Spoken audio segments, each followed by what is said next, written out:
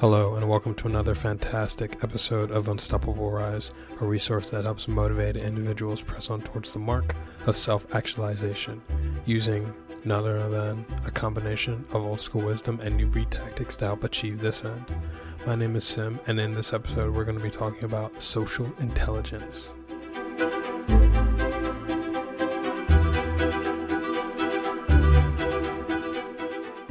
So in the last episode, I talked about this concept called frame, and I scratched the surface of it.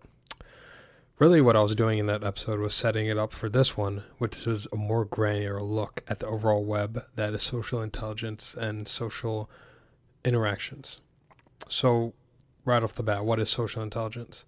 Social intelligence is pretty much your ability to choose a social frame that contextually fits that situation. Better yet, I'll actually expand on that. I'd say social intelligence is the ability to act with wisdom and discernment in social situations, choosing the right response for a certain action, a certain outcome, or a certain behavior. For example, if I'm at the gym and I get into a friendly conversation with a personal trainer, I'm not going to break frame and unload my personal problems on the trainer. Probably not the best time to do that. That would probably be better off handled with a therapist. Now, the higher your levels of social intelligence are, the more appropriate your response to a situation will be. Now the problem comes when you start to enter this gray area. There's lots of social interactions that just have a big cloud of uncertainty around them. For example, when you're dating a new woman, is it socially intelligent to talk about taboo subjects on the first or even second date? Maybe, maybe not. You probably have to adjust yourself to that specific situation because it's really context dependent. And however, like most things I talk about, there's a universal framework to how humans interact socially. We are social creatures. We wouldn't have taken over the entire planet if we weren't. There are different cultures, different ethnicities, different nations throughout history that have spread throughout the vast areas of land masses throughout the globe. And obviously, they're called countries. So these people were able to only establish these countries across these vast stretches of land. Think about Russia or China or India. They were only able to do that to the degree which they were able to utilize social intelligence towards this end. And I'm talking about mobilizing people to act in a certain way towards a certain good, towards a certain common good. So when you're going out to fight a war, to expand your country back in the olden days, it would be good to mobilize support for that war, because when you mobilize support for that war, you have more public support, you have less resistance internally to send thousands of young men, the country's young men, out in a battle or in some type of war or extended conflict. So being able to socially navigate the position of leadership, that's something that requires a good amount of social intelligence and emotional intelligence. The patterns I'm going to be talking about are pretty much things that you can find in any country or any culture across the globe. So, these 9 unwritten rules of social intelligence. There's more than these, but these are the 9 that I came up with. And as with anything and everything I talk to you about, you're more than welcome to take this with a little more than a pinch of salt. So the first one. I'd say everyone has a favorite radio station that they're tuned to a majority of the time. And that radio station is called WIIFM. What's in it for me? Now you may say, that's not me. I'm not a selfish person. I care about other people. Okay, but how many times per day you say the word I, or per week? I'm willing to bet it's a lot. And I'm willing to bet that it's in regard to having something you want done or getting your needs met. So here's the truth. Many people spend a lot of their time, most of their time, in their heads, usually ruled by their own thoughts. many people are either lost in rumination or some type of fantasy or some type of other mental projection or problem that they want to solve. Think of it like driving down the street and you're so lost in your thought more than concentrating on the road, so you just pass your turn. You were supposed to make a right turn, but you didn't because you weren't paying attention and you were just daydreaming or getting caught up in things that happen during the day, or you may be preoccupied with how you're going to meet rent that month. That's one of those things that happens. Or think about the time when you're in conversation with another person and you're talking about something you're really interested in or something you have a strong opinion in, and then you're nodding along with him and you're nodding with him. You're saying, yeah. But in the back of your mind, you're just like, I can't wait till it's my turn. I want to assert my viewpoint. And for both of these, I'd say everyone has had this experience, and more than once. So my point is, many people are concerned with themselves for most of their waking lives. That's just how it is. And the key to this assertion that I made, WIIFM, you need to understand two things. And the first one I'd say is you need to appeal to someone's self-interest when you're conversing with them or taking up their time to talk with them. So that's one. And the second one is by doing this and by giving someone your full attention and full presence, you automatically stand out by default. So this is a major underpinning of social intelligence. Doing these two by default will get you 80 to 90% of the way there in most cases.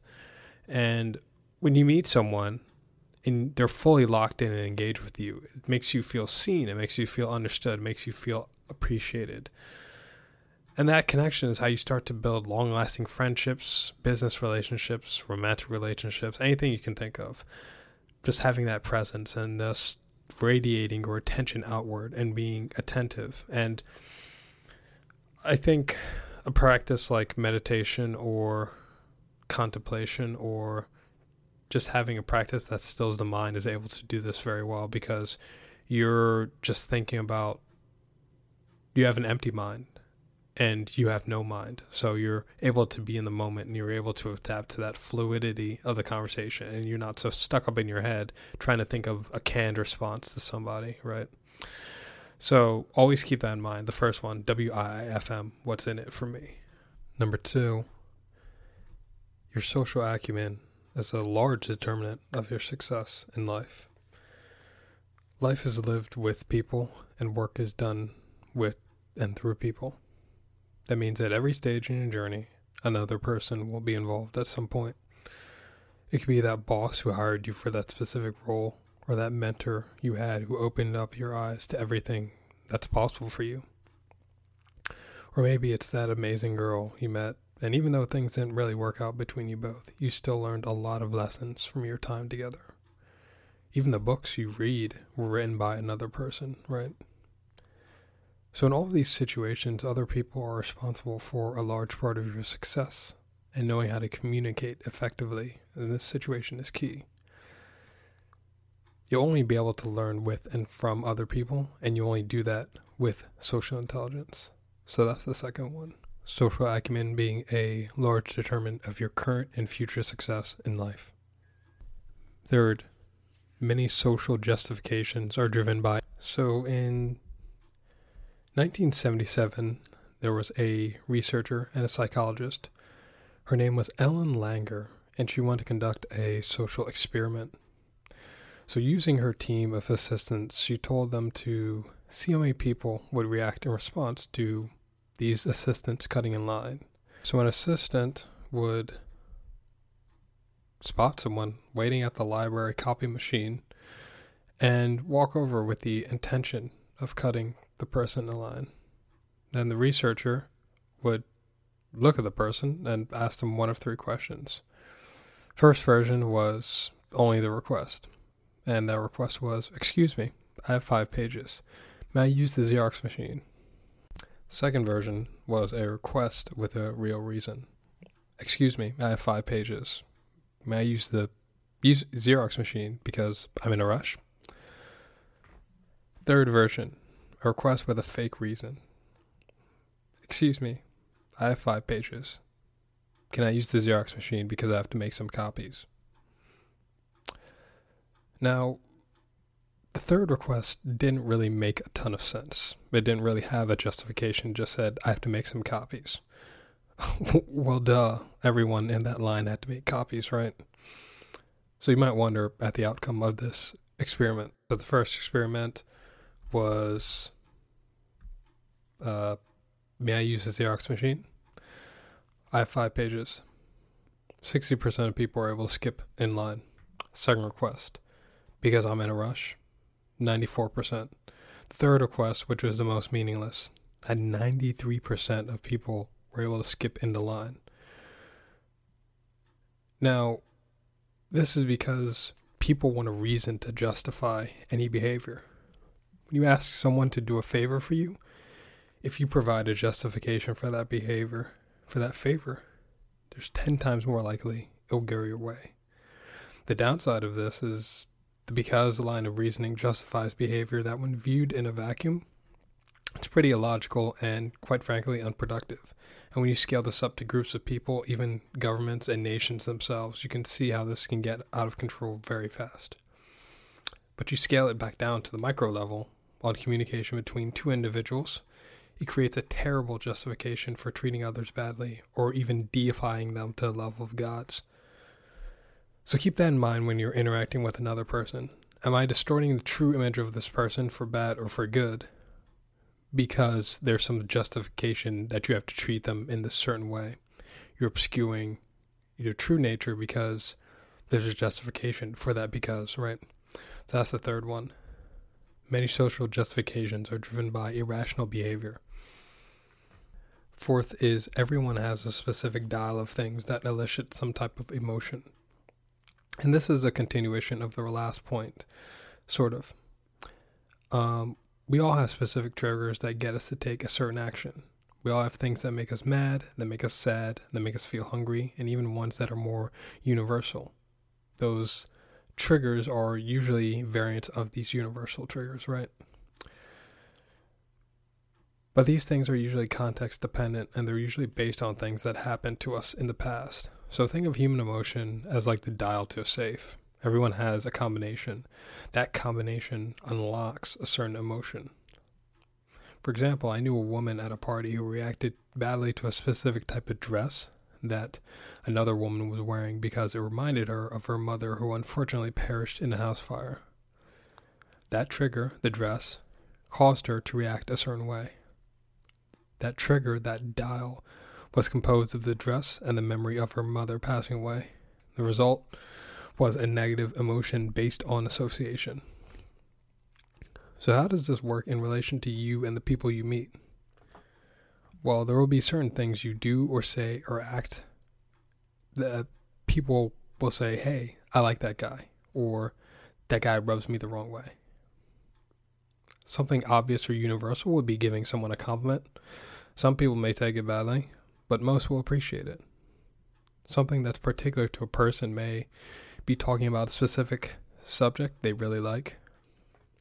If you bring it up, they just might light up and get really animated and engaging. The thing is, people will try to obscure these dials because they don't want to be played. They don't want to be manipulated. In fact, this is one of the fundamentals of manipulation. People who are very manipulative are really good at turning and tweaking particular dials of people they interact with. Too good, in fact, really. And this is how people become really good at something like dating. They get really good at pushing those buttons that trigger certain responses, usually for attraction in the opposite sex. This triggering of the dials and turning of the dials is something that anyone can learn, but some people are just more uniquely and innately talented in this one area, probably because of their socialization and something that they had to do in order to survive as a child and get their needs met as a child. You'll find out that people who are very manipulative, they've had a background of abuse or neglect, and they had to behave in certain ways, certain manipulative ways, in order to get their needs met as a child. Affection, attention, and other things that child needs to survive, right? So that's number 4. everyone has their dials and triggers. And if you know those dials and triggers, you can usually exploit that to your advantage. Hopefully not in a Machiavellian way, right? Number 5, most people you interact with have a surface layer that is a false self. The truth is, we all wear masks in society to some point. I don't think there's anything particularly wrong with this, but the real problems come up when you make the mask for who you really are. But that's a whole different story, and that's a whole different topic. But we all wear a specific mask to help us fit in, and this mask is usually context dependent. For some, this mask and these masks are very, very thin and very much like their true nature, their true when I'm alone self. These are the people you see who seem to be a bit free. And I'm not talking about the people who bleed onto the paper on social media. No. That in itself is a mask. And I'm talking about the people who are truly authentic, right? And for some people, they put up a wall of emotion in an attempt to shield themselves. I'll give an example that some of you could probably relate to. When I was in high school, there was this girl who my friend knew who was always mean to me whenever I'd meet her. And I don't know what it was about me, or what it was about her, but she always treated me like I was garbage. And that's what I was thinking at the time. I don't know what it was about me, or I don't know what it was about her, but, probably this girl has a problem, right? It was only until a couple years later that I found out she had a crush on me. And I was like, what? And, that threw me for a loop. I should have saw it coming, but actually it was pretty obvious looking back in hindsight. But I didn't really have that firm of a grasp on social dynamics back then, so I could have missed the forest for the trees, so to speak. Another one you probably see a lot is the tough guy persona. If you see a guy or a man who's angry all the time, who's in a bad mood all the time, who's trying to huff and puff and throw his weight around, that bad mood or anger or tough guy persona is probably not who he really is, right? He's often using that as a smokescreen. So whenever I counter this, whenever I meet people with these extreme emotional reactions, I always ask myself, what is this person hiding? What are they compensating for? I found that people who just tend to be statically happy all the time, and I'm not even talking about as a temperament or a personality, I just mean all the time, exuberant, all the time, just happy, every day, day in, day out, like 11 out of 10, 12 out of 10, 20 out of 10, happiness. These people are usually hiding some very strong feelings of sadness or even depression. And these people may even be suicidal deep down, right? I found that people who are constantly sarcastic and whatever are usually on the abyss of a perpetual panic attack. They try to use this sense of nihilism and sense of indifference to prevent from seeing the realization and feeling the realization that their world is teeter-tottering on an unstable foundation of cards, unstable deck of cards. People who are constantly angry tend to want to have something to control. Being angry and forceful makes you feel like you're in control. And I knew this because I used to have that issue, and I always want to be in control, right? I want to always control something. So I always ask yourself, when you meet someone, what role are these people trying to present? What are these people hiding? What are they trying to show you that they're trying to keep hidden from view? And you'll find out sometimes, a lot of times, that the boss who's swaggering, who's throwing his weight around, the party girl who's super exuberant, all of these players, all these roles, all these archetypes, you'll find that they're playing a role. They're not who they present themselves to be. So always take what these people are presenting you, these larger-than-life personalities, these purposeful larger-than-life personalities, with a grain of salt, right? So that's the fifth one. Sixth one is not everyone will like you. For most of us, we have been socialized to believe that it's better to be liked by everyone and catered to everyone than be strongly liked by a few. When you try to please everyone, you please no one.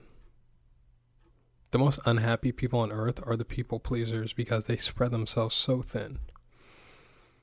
A couple years ago, I signed up for a course on how to make a strong brand presence. And in that course, we had to critique each other's writing and each other's copy. This one person in the course thought it was good, but it would be made better if I didn't have the cursing in it because it would be more quote-unquote family friendly. And for that particular piece, I wrote the F-bomb twice. And if you read my writing, you see that in some pieces, most pieces actually, have at least one or two curse words. And I told them that if the person reading the piece couldn't stomach the content, then they're just not my target audience. And I don't just curse just to curse. I usually do it as a pattern interrupt. Sometimes when you're reading or listening to something and someone curses, it jolts you out of that state of unawareness, even for a little bit. So it snaps you out and gets you to pay attention. It's like, oh, wow, he just said a naughty word. But she got pissed and she started to ramble on about nothing really. And the course instructor told her to cool it and saying that it's his website and yada, yada, yada, yada, yada. So that's one example. The other week, I got an email from this person who thought my writing was too long and that they said they don't listen to podcasts and they just need information fast. Give it to me fast, right? Okay. I told them I clearly wasn't making the type of content that they wanted, and if they wanted to, they were welcome to unsubscribe, because I make pieces for a particular kind of audience, and this person clearly wasn't it. Later that same day, I got an email back saying, "Hey dude, this piece was awesome. I thoroughly enjoyed it, and I look forward to more." God works in mysterious ways, right? My point is, don't change your entire social approach just to fit the whims of other people. It usually never works in the long run, and you will have people who will like you just for you, and that's perfectly all right, perfectly fine. So that's the sixth one. Not everyone will like you, and that's perfectly fine. Seventh one, which I think is pretty obvious. People want to be around people who make them feel good. You're more likely to interact with someone you like, right? When someone gives you good feelings, you're more likely to seek out their company. It's pretty common sense. The thing is, the definition of quote-unquote good varies from individual to individual. Some people absolutely hate people who are optimistic, positive, life-enhancing, and these other people who don't like people like that actually seek out negativity. They're addicted to people who are negative, who talk negative, and who talk about doom and gloom. It gives them a rush. It gives them a feeling like they're on drugs. And there's this saying that your vibe attracts your tribe. I think that's true. An episode I made in season 1 on energy, I talked about how energy attracts like energy.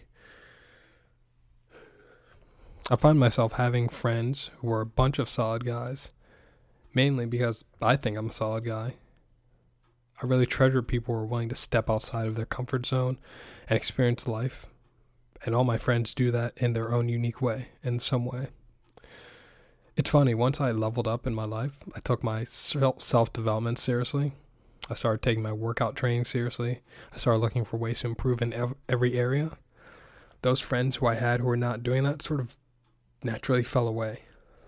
Not out of any ill will towards them, but because by me improving my life, I didn't make them feel good, and they didn't make me feel good. So it was just a mutual parting, and yeah, that's just how the cookie crumbled. That's 7. People want to be around people who make them feel good in whatever way that is. Number 8, people do repeat business with those they like and respect.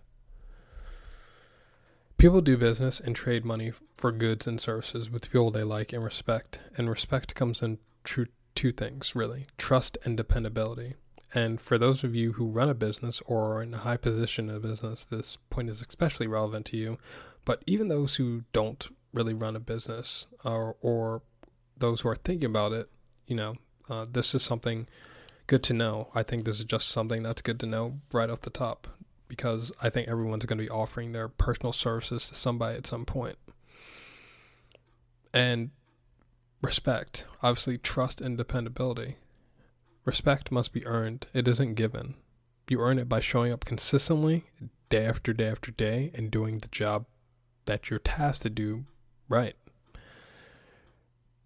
Probably the easiest people to sell to are people who are referred to you by others because you have inherent social proof.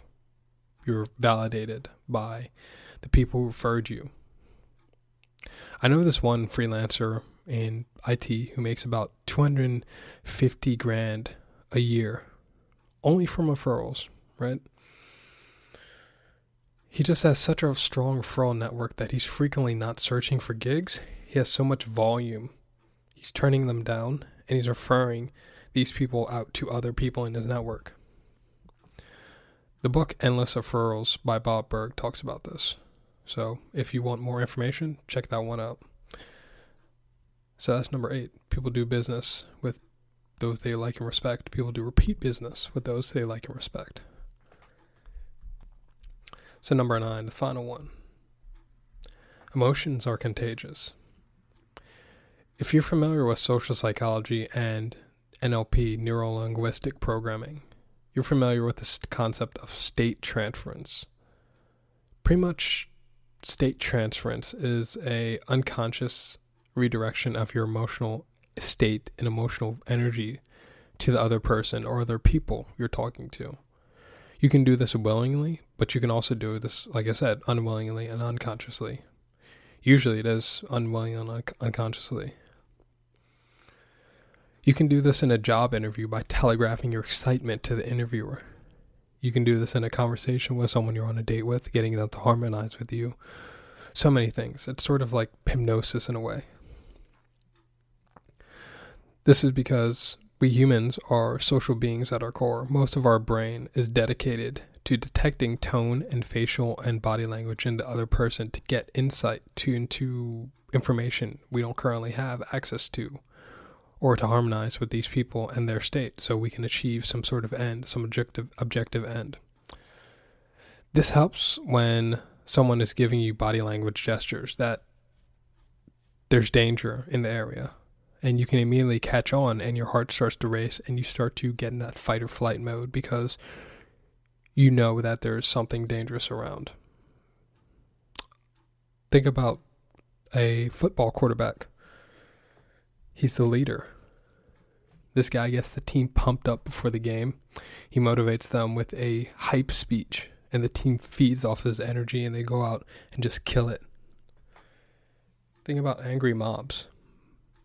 Most people in that mob weren't angry. Most people in that mob aren't angry people ordinarily. But they got that way because they got swept up in the emotion present at the time. Think about current events and what's going on in the world right now. Hysteria, fear, lunacy, paranoia, even some bordering on superstition, right? With all of these circumstances, your brain is telling you, these people know something you don't. If they didn't, they wouldn't be acting this way. So this is a very protective measure that keeps you alive, but sometimes these feelings might be misguided or untrue. And a lot of times they are not completely true. They may be half true, but they're not all the way true. And sometimes these people and these emotions may be manipulating you to do something you really don't want to do, right? So keep that in mind. It's very important. So that's it. 9 unwritten rules of social intelligence. I hope you enjoyed this one. And if you like this content, go and visit www.unstoppablerise.com/getsocial, and you'll find more articles similar to this podcast in that section. Until next time, I wish you well, and I wish you adieu. Hey guys, thanks for tuning in and listening in. I truly appreciate your support and your attention. It means a lot. If you like this content, go ahead and like the content. Go ahead and share the content with at least 2 other people you think would benefit. Doesn't hurt to spread the good stuff around, right? And if you're listening in on iTunes, go ahead and rate the show with a honest rating. This will definitely help the show grow, and I truly appreciate your feedback. So until next time, stay good, take care of yourself, take care of other people, and peace.